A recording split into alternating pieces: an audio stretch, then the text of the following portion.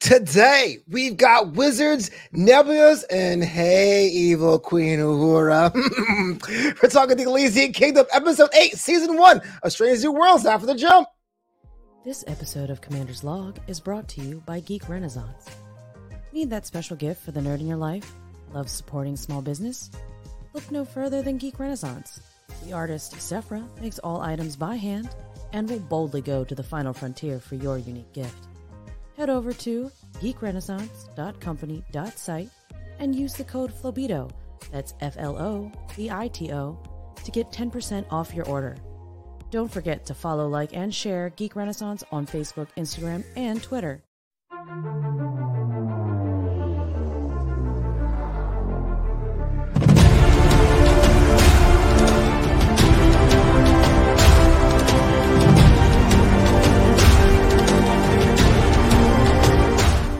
Oh yes, this is Flobo Boys, Chief Communications Officer of the USS Post Show, but it's not about me, it's about the Captain. Look alive, because Captain is on the bridge. What's going on, Captain? Hello, Flobo. Hello, everybody who's joining us. Thank you for doing so. Another week with Captain John Weber. How was everything going? Everything's good? We did the rounds, inspections 125%. You know, having given up my beard as I did, as you know, an ultra powerful universe controlling entity put us all in danger, and I had to sacrifice my beard. Sacrifice? Yeah. Will it come back, or is it gone forever? Well, you don't remember because there's a missing 5 hours. So you don't remember any of this. Hi, Kirsten. Beard. Kirsten says hello. Hey, give it Kirsten Marie, supported the show, supported Commander's Log. Yeah, man. I'm good. You know, I've been working on a little project that Flobo and I will present to you this Sunday on Starbase 80. Wait, we are? I have a whole new approach to doing Starbase 80 now. Uh-oh. Remix. Watch the show. Oh, okay. Take notes. That's something I always do. Find the story. Where is the story? Oh, we're going to film school, I see. Okay. Yes. That's plot. What's the story? Shout out to Bill Dill, who was my cinematography teacher, who shot the movies such as Jason Goes to Hell and Babs. But continue. Damn. Oh, that's awesome. Actually, those are both awesome movies. Yeah, you know, honestly, I've learned so much actually, like in the last few years, which is crazy because I've done less as a performer and as a creator in many ways in the last few years, but more in many other ways. So, you know, in terms of getting Hollywood work, we were talking about this a little bit in the past. In terms of getting Hollywood work, you know, it can get a little rough when you hit a certain age, or you know, you age out of this kind of person, you become that kind of person, to directors and casting and all that. Yeah. But I'm learning a lot more about going beyond just the package here, the beard or whatever. And a director I'm working with right now has a great line, which is tell the truth. Yeah. And as you pointed out, you're telling a story. A story is characters and actions. It's as simple as that. Great, huge ideas that have never been done before, that's not that important. Yeah. It's not that important. And that actually happens. Craig Robinson is with us. Hello, Craig. Welcome aboard, Craig. Craig. Ta. I think that's a greeting over in the UK. Ta. Cheers. Oh, cheers is always good. Cheers, Craig. Thanks for joining us. Cheers. My family would just say good night when they walk in the door. Good night. Hey, what's going on? Joe Townsend says Riker tried shaving off his beard once, didn't take.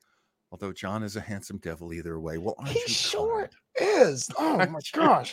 I was on that before we went live today. Let's talk about this episode. The Elysian Kingdom, episode 8 of a 10-episode season of Strange New Worlds. Before we get into the nitty-gritty, before we get into the brass tacks, before we get into the grains of everything, question at the top of the bell, Captain. Thoughts about the episode overall? I keep thinking that this show is one thing, and then they keep breaking that. I keep forgetting. Dear love ain't no more. I keep forgetting. Man, Michael McDonald is the best. Did you know growing up and listening to Doobie Brothers? Yeah. I always thought listening to Doobie Brothers, I'm like, oh, these are like Southern guys, right? And they're probably black and they're probably like from New Orleans or something. Yeah. And did you ever think the lead singer was a white dude from Texas? I got that one right, but I will swear to you to this day, I swear Rick Astley is still black. There's a black guy back behind the stage dubbing over his lines. I could have sworn that was a brother. Oh, no, it has to be a black dude. You know the one that breaks people's brains, which I love because it's actually pretty good, is oh my God. I think it's Dan Hartman. It's from the Streets of Fire soundtrack in the 80s. I can dream about you. Yeah, that Blue-Eyed Soul, baby. I can hold you just right. Little tiny white guy, man. Yeah, but you're sorry, it's off track. But you were saying about the formula of the show, which is kind of interesting because it is an episodic program. So what you're saying about that? Well, I mean, there's a certain seriousness that the series starts with. And that's kind of common to us viewers of the new Trek shows. There's a certain, tragedy and like gravitas that everyone is forced to carry in Picard, in Discovery. And so far, the very beginning of Strange New Worlds had a lot of that. So La'an Noonien Singh is carrying this great, emotional weight. Captain Pike carrying this tremendous emotional weight. Dr. M'Benga, we find out, probably not, it wasn't in the first episode when we find out about his daughter. But there's like these secrets and these dark, cores to these people. And then you'll have an episode like Spock Amok. It's just wacky. Yeah. All the whack. Yeah. And this one, okay, it's doing the thing that I love right now that really good science fiction is doing. And it happened in the movie Dune. Okay. Which came out just recently. It's happening in The Man Who Fell to Earth, which I don't think I've discussed with you at all, but I've been watching it. It's on Showtime. It is an Alex Kurtzman. Am I getting that name right? Probably. It is the executive producer of this show, is the executive producer of The Man Who Fell to Earth. And dude, it is amazing. Like I don't know that many people who have Showtime. We do at my house because my sister just insists on having it. And the benefit, the benefit of that is I never saw this show coming. I never said, oh yeah, I definitely am looking forward to it. And now that I'm watching, it's like one of the best sci-fi shows on right now. It is fantastic. So yeah, I love kind of the seriousness and the gravitas that's going on with these shows. When they break it could piss me off. What? For some reason it doesn't. You said it could. Why it could? I don't understand. Because there is a part of my brain that is that canon cop. Yeah. Because Holiday episodes I hate objectively. I hate them all. But you're saying it could be bad and it's not bad. So like, how does that work? I mean, I'm trying to figure out if I've changed or if Star Trek has changed. Mm-hmm. I like things. I like a place for everything and everything in its place as a fussy sci-fi fan. And yet when something like Strange New Worlds keeps mixing it up on me, mm-hmm. And like what it was two episodes ago, La'an Noonien Singh is funny. All of a sudden, she's funny. Why do you say so disgusting? She was funny for a change. That's my thing. That's not her thing. You don't get to be pretty and funny. And guess what? Right. In this episode, she is pretty and funny. She's wow, hilarious! I thought you would have hated that. Okay, I did too. I'm watching it. I'm going, why isn't this making me angry? Yeah, and honestly, I can sum it all up very quickly. Do it. And that is jump around. We've all seen the episode. the quality of the performances are so good that in this one, I'll just say this. Everyone gets caught in a situation where, due to powers beyond their control, they are forced to behave like characters from a storybook, and they behave in a silly way. And I just loved it. It just made me so happy. I guess I've seen enough of Strange New Worlds that I know what normal is, so that now when they go abnormal, I can appreciate it, and it's funny. I tease really you, Captain, but I'm with you. I think that there's a part of me that was kind of like, oh, here we go, another of these wacky zany episodes. Only the first season. Usually that's a season 2 or season 3 thing, but they're coming at you fast. But you know what? Like, everyone played against Tight enough for me to go, okay, I totally get everything. So just get a little backstory in, because that will give us more time to talk about the random stuff of this episode. It seems that M'Benga is trying to get closer to find a cure for what's assailing his daughter, when ultimately I thought it seemed that he was inhaling the wrong kind of chemicals, but it was a twist, baby. And a book comes to life. Question off the top, though.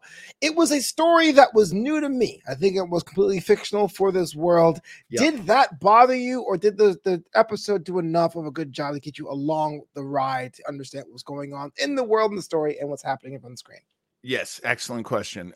Yes, to the second thing. I don't like but if this happens, then that happens, because I don't know that. I didn't read the book. And as far as I know, this never would have been an actual book. Like, I don't know that you achieved anything in the story that you're pretending exists. So it made me nervous. I will say that. It's like, oh, is it going to be one of those stories where you just have to keep explaining things to me over and over again because I don't know what the story is, making reference to something about which I'm completely ignorant. That's not fun. Lead me in with things that I kind of know and I kind of understand. Oh yeah, you know how you have a Starbase 80. Wait, what's a Klingon? Who's a Gorn? Was it Prime Director for General Order 1? Someone let me know what's going on. Yeah, I mean, that's a very good comparison. It's like when you've tried to watch Picard, you didn't get most of those references. Oh yeah. So it's a hollow experience. Absolutely. I made abundantly clear why Discovery Season 2 had to do what it did. But for a new fan, I was kind of like, oh, this isn't for me anymore. And so I had to have the spark notes, have the pros on one column and the original text on another column. Understand what was going on. Yeah. Why are view screens such a problem? Oh, because some fans complained view screens didn't appear in season 1. That makes sense, right? Like, it just became this whole thing.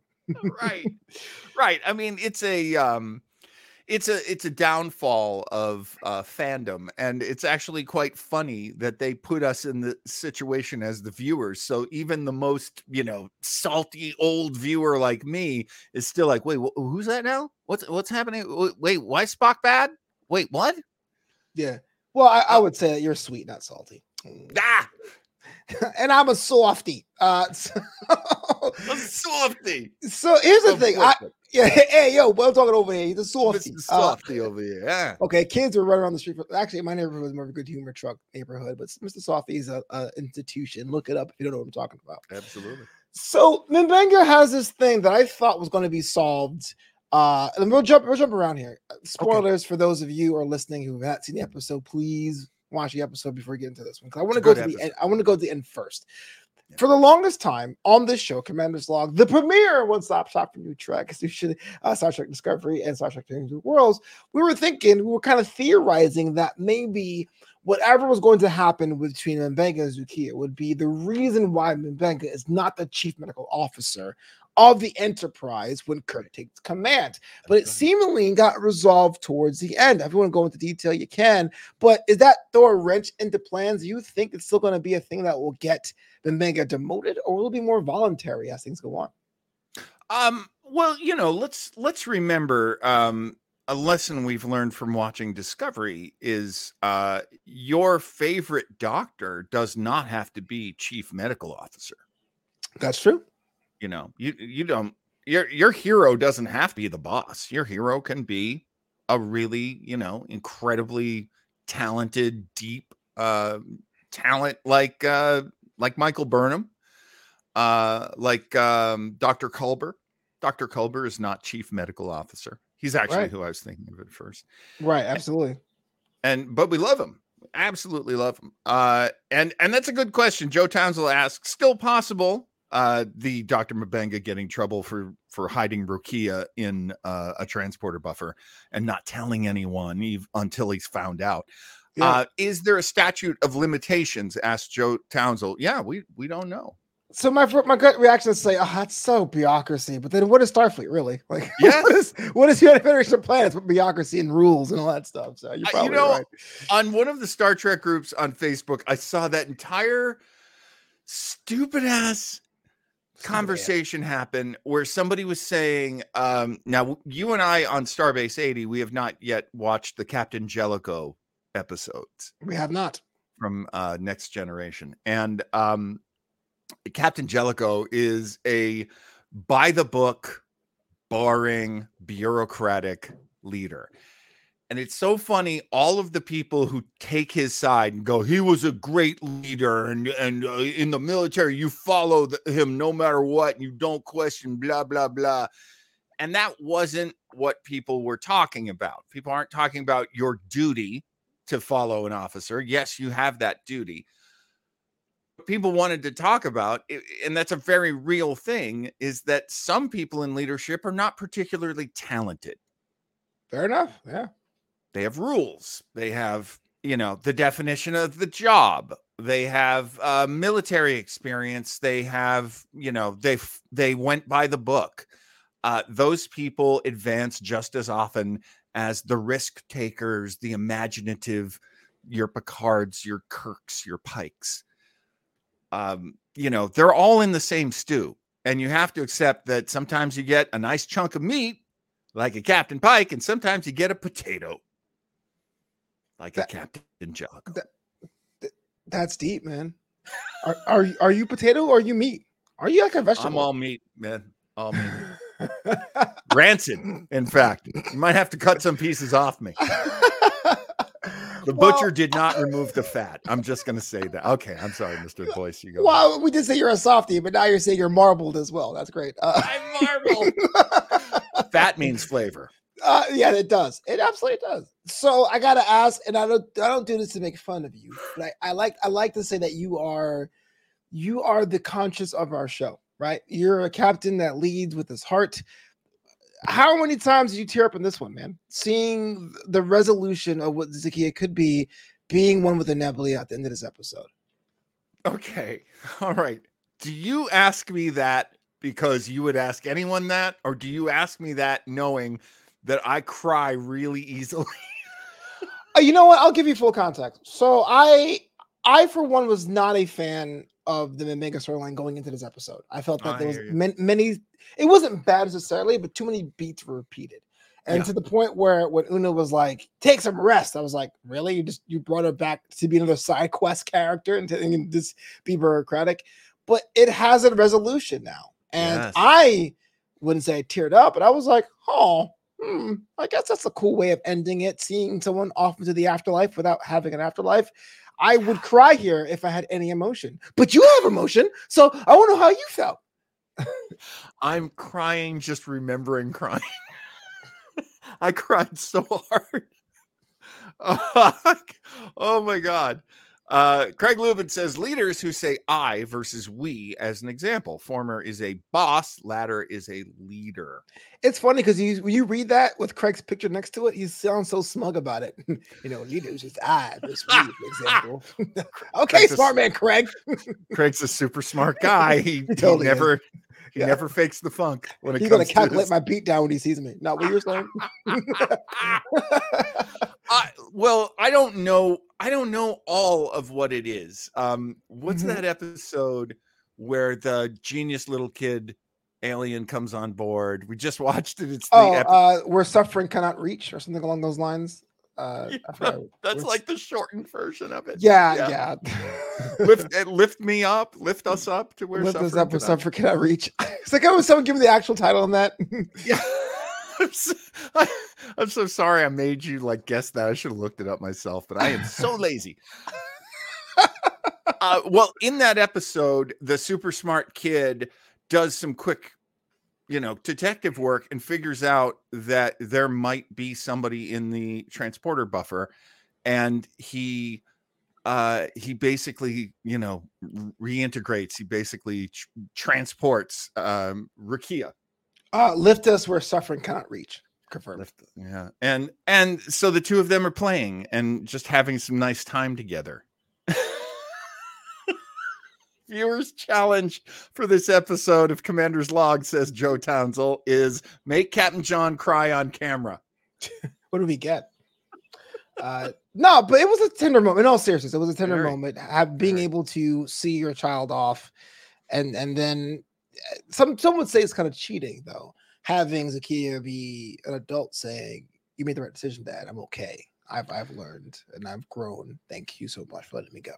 It's funny. I thought that too, and yet there is actually in Star Trek a fairly common trope of child being aged magically.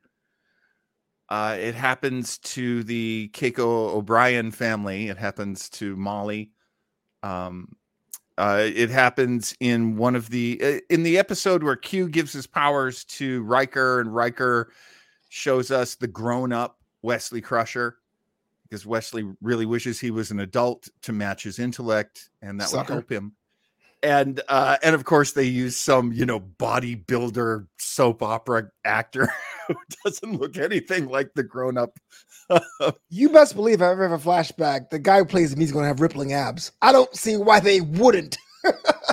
That is a requirement. That's true. That's true. I'd be like, it's okay if he has curly hair, but just as long as he's got beautiful shoulders and a chest on him. That's what, and not this double chin. Yeah, I mean, it's funny to me that that they bring that back here, but it also makes sense in the science fiction sense of, she's friends with a Nebula god, and the Nebula god basically goes, "Hey, let's go do stuff for how old was that woman as the grown-up Rukia?"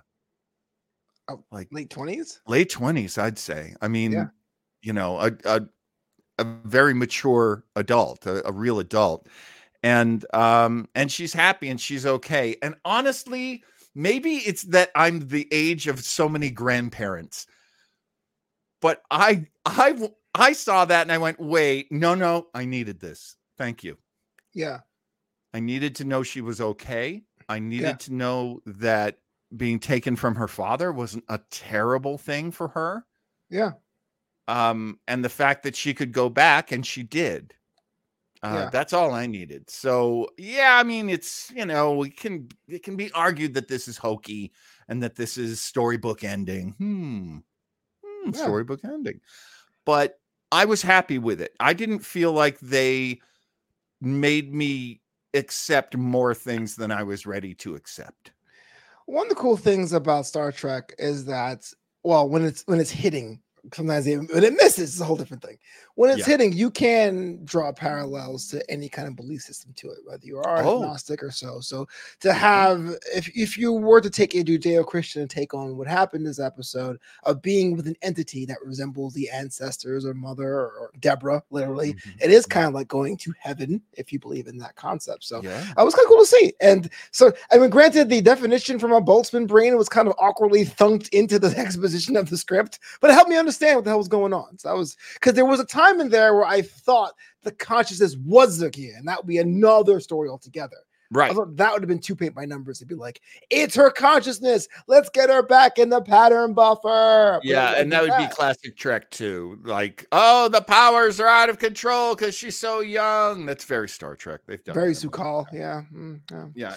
And that's right. Very recent with Su'Kal. Yeah, good point. I mean, the good news here is she doesn't have to be alone. Oh God, I'm gonna cry again because Dr. M'Benga's dilemma is so layered and so tragic. He can only call her out of the transporter for short amount of time, and every time he does that, she dies more. And he's bearing this incredible lonely secret that Una knows, and Una is really cool. This is another thing that I didn't realize we were going to get here. I love Rebecca Romijn's character. I love how she plays her. Number one is number one in my book. Actually, technically number 3. I like Pike and Spock more, but that's just me. I disagree. She's wallpaper, man. She has really? She has not done anything that were she did not exist. You can give those lines to Ortegas and it'd be the same exact show. Let's be real. Well, you've got I hear what you're saying, but I can't quite agree because there is a Kevin Richardson says the Young and the Restless boarding school effect. I loved it. Capital loved. There's a I get a sense that they take advantage of us as fans a little bit, but I kind of expect that. That's okay. That doesn't upset me.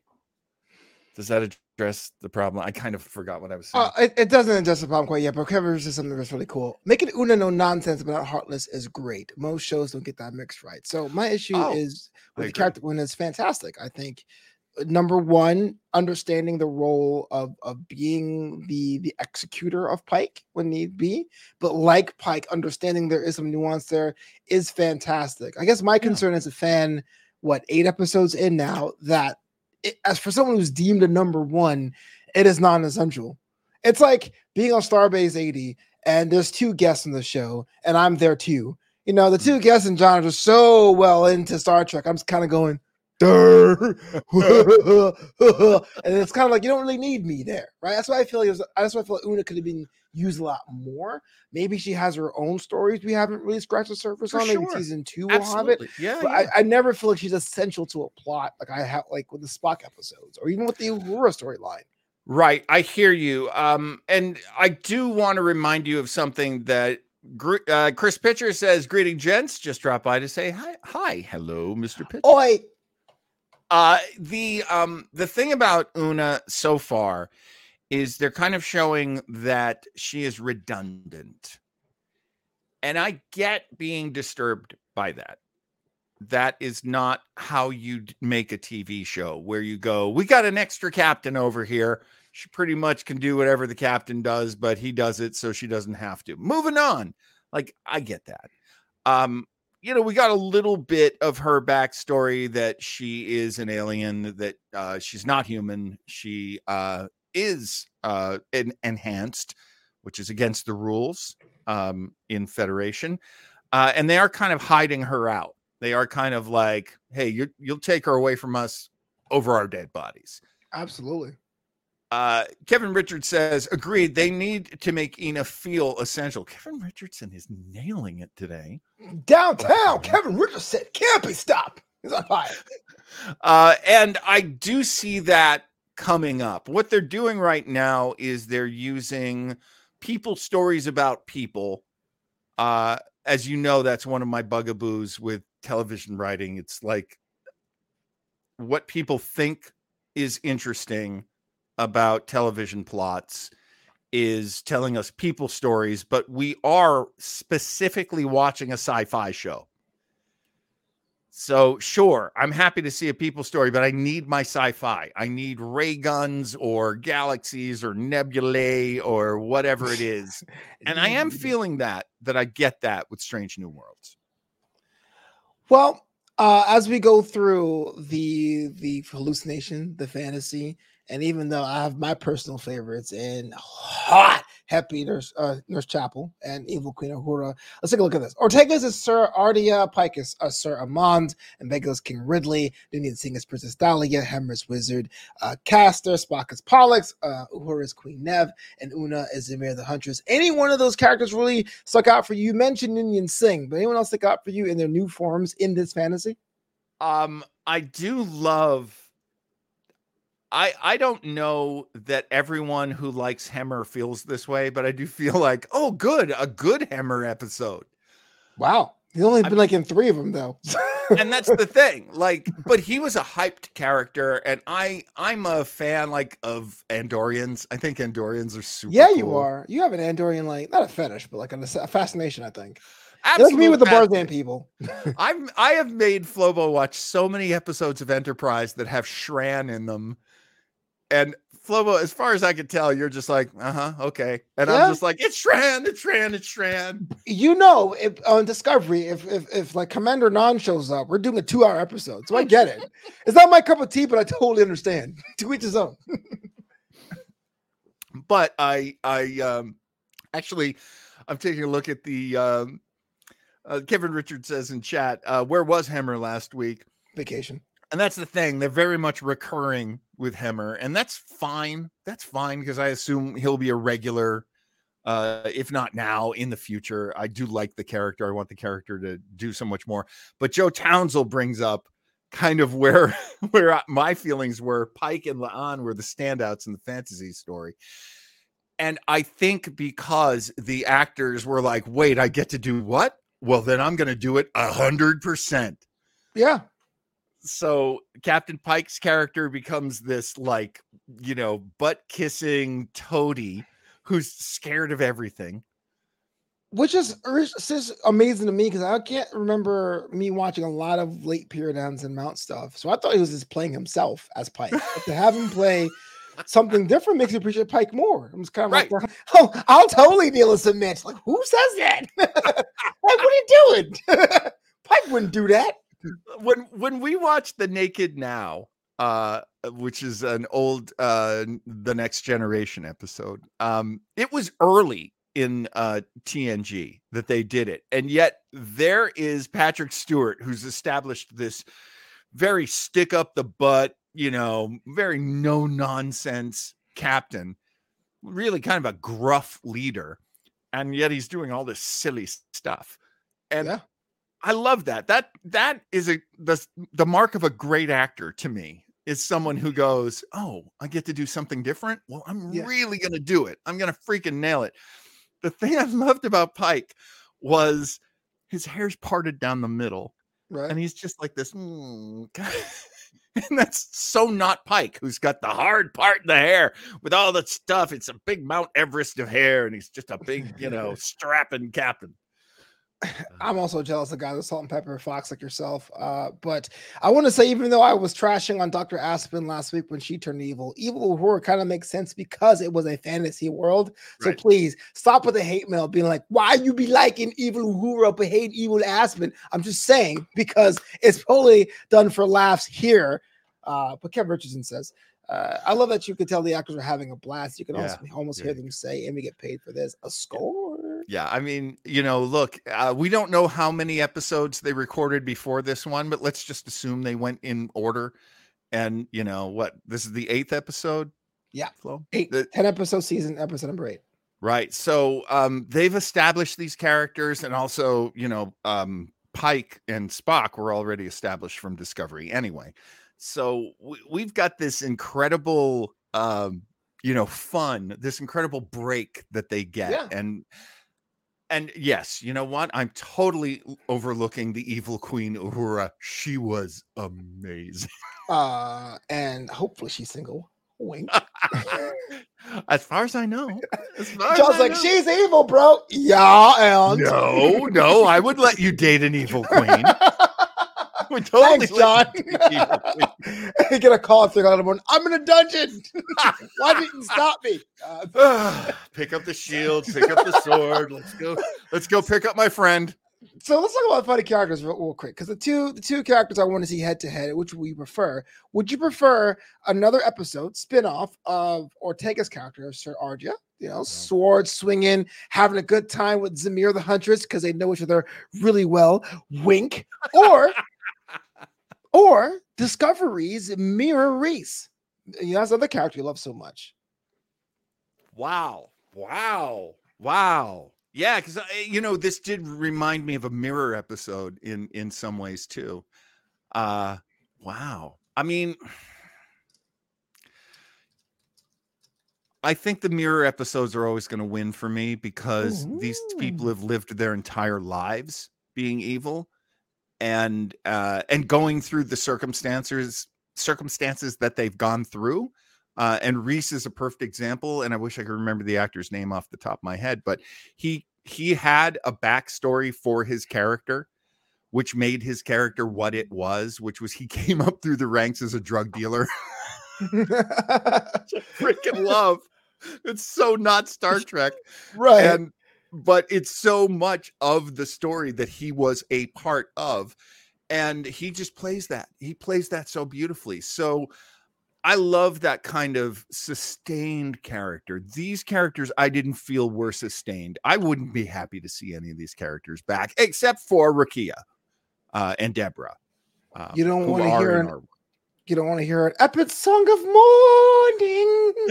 No, you want to hear that? Her. I loved her in this. I have given that actress so much crap. Oh, you have. I wish I had a supercut at the ready, like a clip of like you being like, "Oh," and saying, "Oh, baby Khan, oh, she tries too hard." Why does a little girl's mood have to determine the plot of my show? Sweet rocking chair, the Cracker Barrel there, John. No, I totally get it. Well, I mean, what she does in this episode actually is put every one of my insults on its head by basically playing Paris Hilton in space. Yeah. And she's hilarious at it. So I think actually this goes and proves she needs to work on her serious characters a little more. I hear you. I'm with you with that. And as a director, granted, I'm a theater director, but if I were working with her, I'd be like, I hope you always remember how good you are at this. Wait, hold on. You just can't drop the nugget that you're a theater director and just walk away from that. You are a director of the live arts and entertainment, sir. I've directed some theater, and I'm gonna direct some more. I used to teach back when I was in New York. I taught sketch writing classes, and a lot of my students went on to become comedy writers, although they were always going to become comedy writers. It's not because of me, but I definitely gave them a stage and a show that I directed them in. Yeah. I've also directed a bunch of improv groups and crap like that. But I mean, as far as theater, you know what, Captain, you're going to send me to the break, but how dare you? How did you come in with all this lifetime of Star Trek knowledge of acting and directing and comedy and professional wrestling and performing and be like, I'm just a dumbass. I don't really know anything. That's terrible. You're an expert. Many times over, Captain. Here's the problem. Toot your own horn, damn it. I was going to do it for you. If you weren't doing this right now, I had a plan. What for when people would know that I was good at all these things, and that would be during my eulogy. So you're gonna throw a smoke bomb at life just to avoid saying what you can do well? Well, I mean, look, you know how it is because you live in LA. I mean, if you're not successful by other people's standards, you're not successful. Put him in the brig. Put him in the brig. Put him in the brig. Okay, now, but look, with Hemmer, please. So I'm gonna say something real quick. Even though I kind of make fun of it because it is kind of a footnote of American history, and that is Homeboys in Outer Space, which you good lord, which you appear in the pilot, and you didn't appear in the episodes thereafter. No. But as a kid, where there weren't many of us in space, right? And Men in Black was my favorite movie. Homeboys in Outer Space was appointment viewing. It was something to sit down and watch people like me to do things. And you were a part of that. You are legendary. And you go on this show being like, I don't fucking know. I don't know. I'm just a little captain. I don't think so. Whatever. Shut up. I won't accept this. You're a pro. You're a pro, dang it. When sitcoms pretty much took a hit because of reality television, and don't get it twisted, there was an actor strike. Between, right around 2000. In 2000, there was an actor strike. And because of the actor strike, that pushed reality television, which was already doing really well over in the UK. That pushed it over on these shores even more. And it actually got so bad that a lot of sitcoms just didn't get renewed and just were lost to time. When sitcoms were king, there were black sitcoms. Mm-hmm. You had Homeboys in Outer Space, for example. Homeboys in Outer Space, the Hughleys, Wayans Brothers, and I appeared on all of these shows. And my kind of comedy really melds in well with a black sitcom. There's no judgment there. It's true. My sense of humor does pretty well with black folks and black executive producers and black directors and black casting people. And yeah, white people don't like me that much. Yeah, I can relate. I feel the same thing, bro. That golf club, that country club style, I get it. And I don't know what it is. I think it's a little bit what you experience, Flobo, which is like, well, you're not usual, you're not typical, but also I fear that maybe you have enormous genitals, and I'm very offended by that, and I'm not going to hire you. And right. I think that's why I didn't get hired as much. I mean, really, when you're a tall, strapping man like I am, people resent that. Just like when you are a handsome, strapping man like Flobo Boyce. Oh, stop. You gotta make me cry on this episode. But I had a lot of shots, and actually Flobo deserves shots. So if you're out there and you're in show business, help out Mr. Boyce, would you? Yeah, man. All I want's a manager, man. Just get me some bookings. My favorite quote of the week now, I gotta move on before it makes it too awkward, is when Mbega gets to the bridge the first time and he's seeing what's going on, and he's like, "Is this kind of joke?" And the Pike goes, "Hold the jester," well, I thought was pretty cool, because imagine a court jester in space. Like, what does that even mean? I wanted that jester to come in. Who's the jester? Yeah, is it Kyle? I thought it'd be Kyle. Gotta be Kyle. Kyle's the only guy who wasn't represented on the show, as far as I know. Where's Kyle? Right. So let's talk about it before we wind us down, about the concept of this sentient being, the Boltzmann brain, the nebula that ends up curing in a certain way Zakir, right? Just out there in space, this all-knowing entity that's able to pull from a consciousness and to apply a reality. I kind of wanted more. I kind of wanted a little bit of that Discovery treatment where it becomes like a part of a race that does that. Do you think that will happen again, or are we kind of a victim of a one-off episode structure here? I mean, it is such a sort of bare explanation. And it's not an unheard of concept at all. There has always been the idea that maybe consciousness without physicality does exist. Mm-hmm. And a lot of times, I mean, going back to the Judeo-Christian look at creation and all of that, we usually put it off to some kind of supreme being, some kind of all-powerful being. Yeah. And, I would love more of an explanation of this kind of consciousness, because there is a theory that this exists. So to make it just the answer to a question, yeah, I agree with you. It's a little like, I kind of feel like maybe you skimmed that one a little, but it saved our little girl Rakia, so that's what I wanted. Yeah. So as it is right now, barring something different or changing, there's about 2 episodes left in the season. I know these 2 episodes don't seem to be on any course to be part 1 or part 2 of anything. Is there anything that you want to see? Is there anything you've seen that you're kind of missing or lacking from the relationships in season 1 that you want to be addressed in the next 2 episodes? Well, 2 episodes. Here's how I would do it. Tell me. There is the great tradition. It was started during The Next Generation of there being a 2-parter that ends the season. Mm-hmm.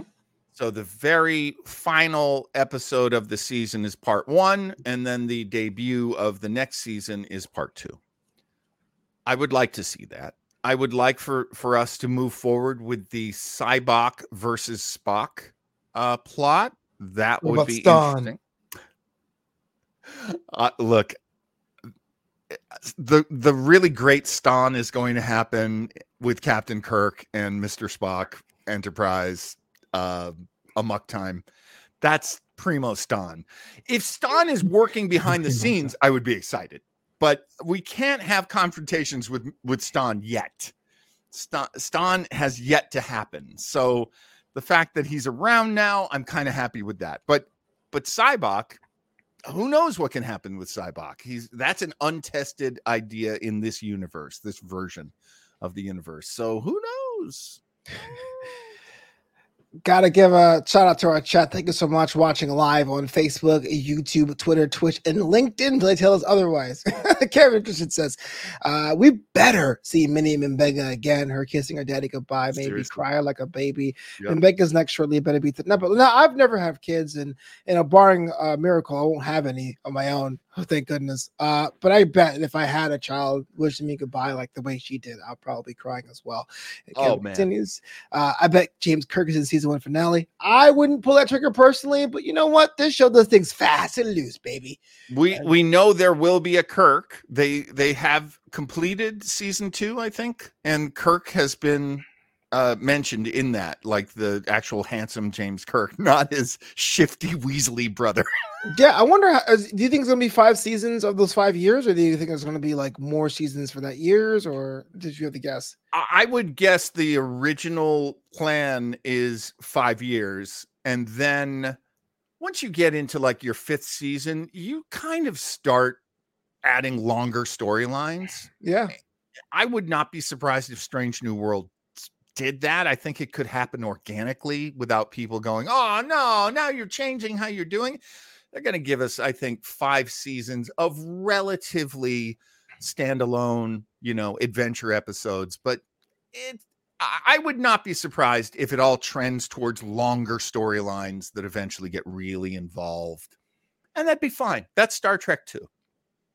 Joe Tansel says, Strange New Worlds did a good job of putting its own spin on classic tropes. True. Now it's time to come up with some totally unique concepts. And I got to ask you, Captain, is that kind of a difficult endeavor, being sandwiched in between Discovery and those old scientists, to come up with something that's unique that doesn't really get a reference elsewhere in other different shows? It is. What would I do? I guess what I would do is I would try to find everything in the Next Generation that they feel like they know that is set in stone, and then see if I could get these really obscure things that they know about, like in an upcoming episode on Starbase 80, we're going to be making early reference to the Talarians. Mm-hmm. The Talarians show up twice that I know of in TNG.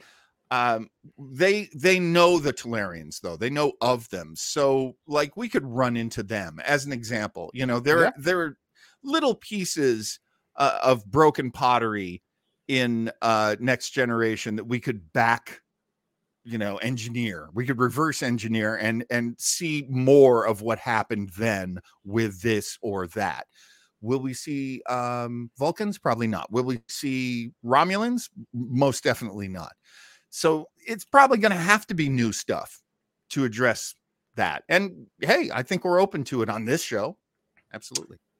And maybe we all praise Takufmach. Takufmach. It was a real Klingon. Not that crap that Worf is, I tell you. Oh, you and your hatred for Worf. What? Because I'm teasing that upcoming episode of Starbase 80, our sister show. We're going to go through a Worf-centric episode. Was it Heart of Man? Gold of Man? What's it called, John? Heart of Glory. It's whatever. First Klingon story told in the Next Generation. Very exciting. That's going to be on Starbase 80 this Sunday at 11 a.m. Pacific. It's going to be a pre-recorded episode because I'm still going to be hungover for my birthday party celebrations. Yeah! Birthday Saturday, baby. Before we get out of here, Captain John, if someone want to hit you up, contact you, be your friend on that interwebs, how they go about doing that? I haven't mentioned this in a long time, but on Twitter, there's at Starbase 80, all one word. And man, Kevin Richardson's joining you on this crusade against Worf. Damn, Flobo. Kevin Richardson says Worf equals worst father ever. Maybe. Yeah. I don't know. I think it's worth exploring. So that's what we'll be doing. I will be running that. You apologist. Give him a chance. I don't know. And then get me talking about my own father and see how forgiving I am then. I miss you, Dad. He's gone. And I would say I miss you, Dad, but honestly, I miss you, Dad. This Sunday we'll be talking about Heart of Glory and giving you a little bit of the story behind the character of Worf. It's not what you may think. you may have some wrong ideas. You might learn something from me and Mr. Boyce. I will be running that video, and so we will be able to get comments up on the screen, but it will be pre-recorded. And speaking of Father's Day, my second favorite line in the episode was when we get that one angry line from Mbenga that made me go, damn. And he says, I quote, "You shall not touch my daughter, or I'll bring the might of my kingdom down upon your heads." Oh, shit. I believed that. I pooped my pants. 1,000%. You do not poke the lion and expect the lion to not roar. Commander's Log is supposed to be a Star Trek show. We sit here, we talk jokes for an hour, and we make sure we get the episode covered on some level. We'll be back here next week with episodes 9, and the week after that, episode 10, where Joe Towns will be on the season finale. Can't wait for that.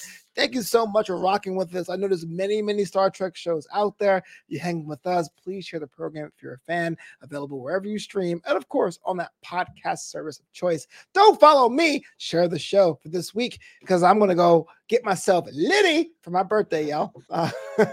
And don't forget, for his birthday, you can buy Flobo's book, Graduation Day. You can also become one of his patrons on Patreon. That's true. Patreon.com/FloboBoy. It's so weird when someone else promotes it. I don't know. I was like, if you want to, it's Patreon.com/FloboBoys, but it's okay. I mean, I want everyone to join me as one of your patrons. It's one of my favorite things. That would be the best birthday present ever. Patreon.com/FloboBoys. We call it the Boisterous Crew because everyone loves puns. But until next Thursday, Captain, say the words. You beautiful nerds. LLAP.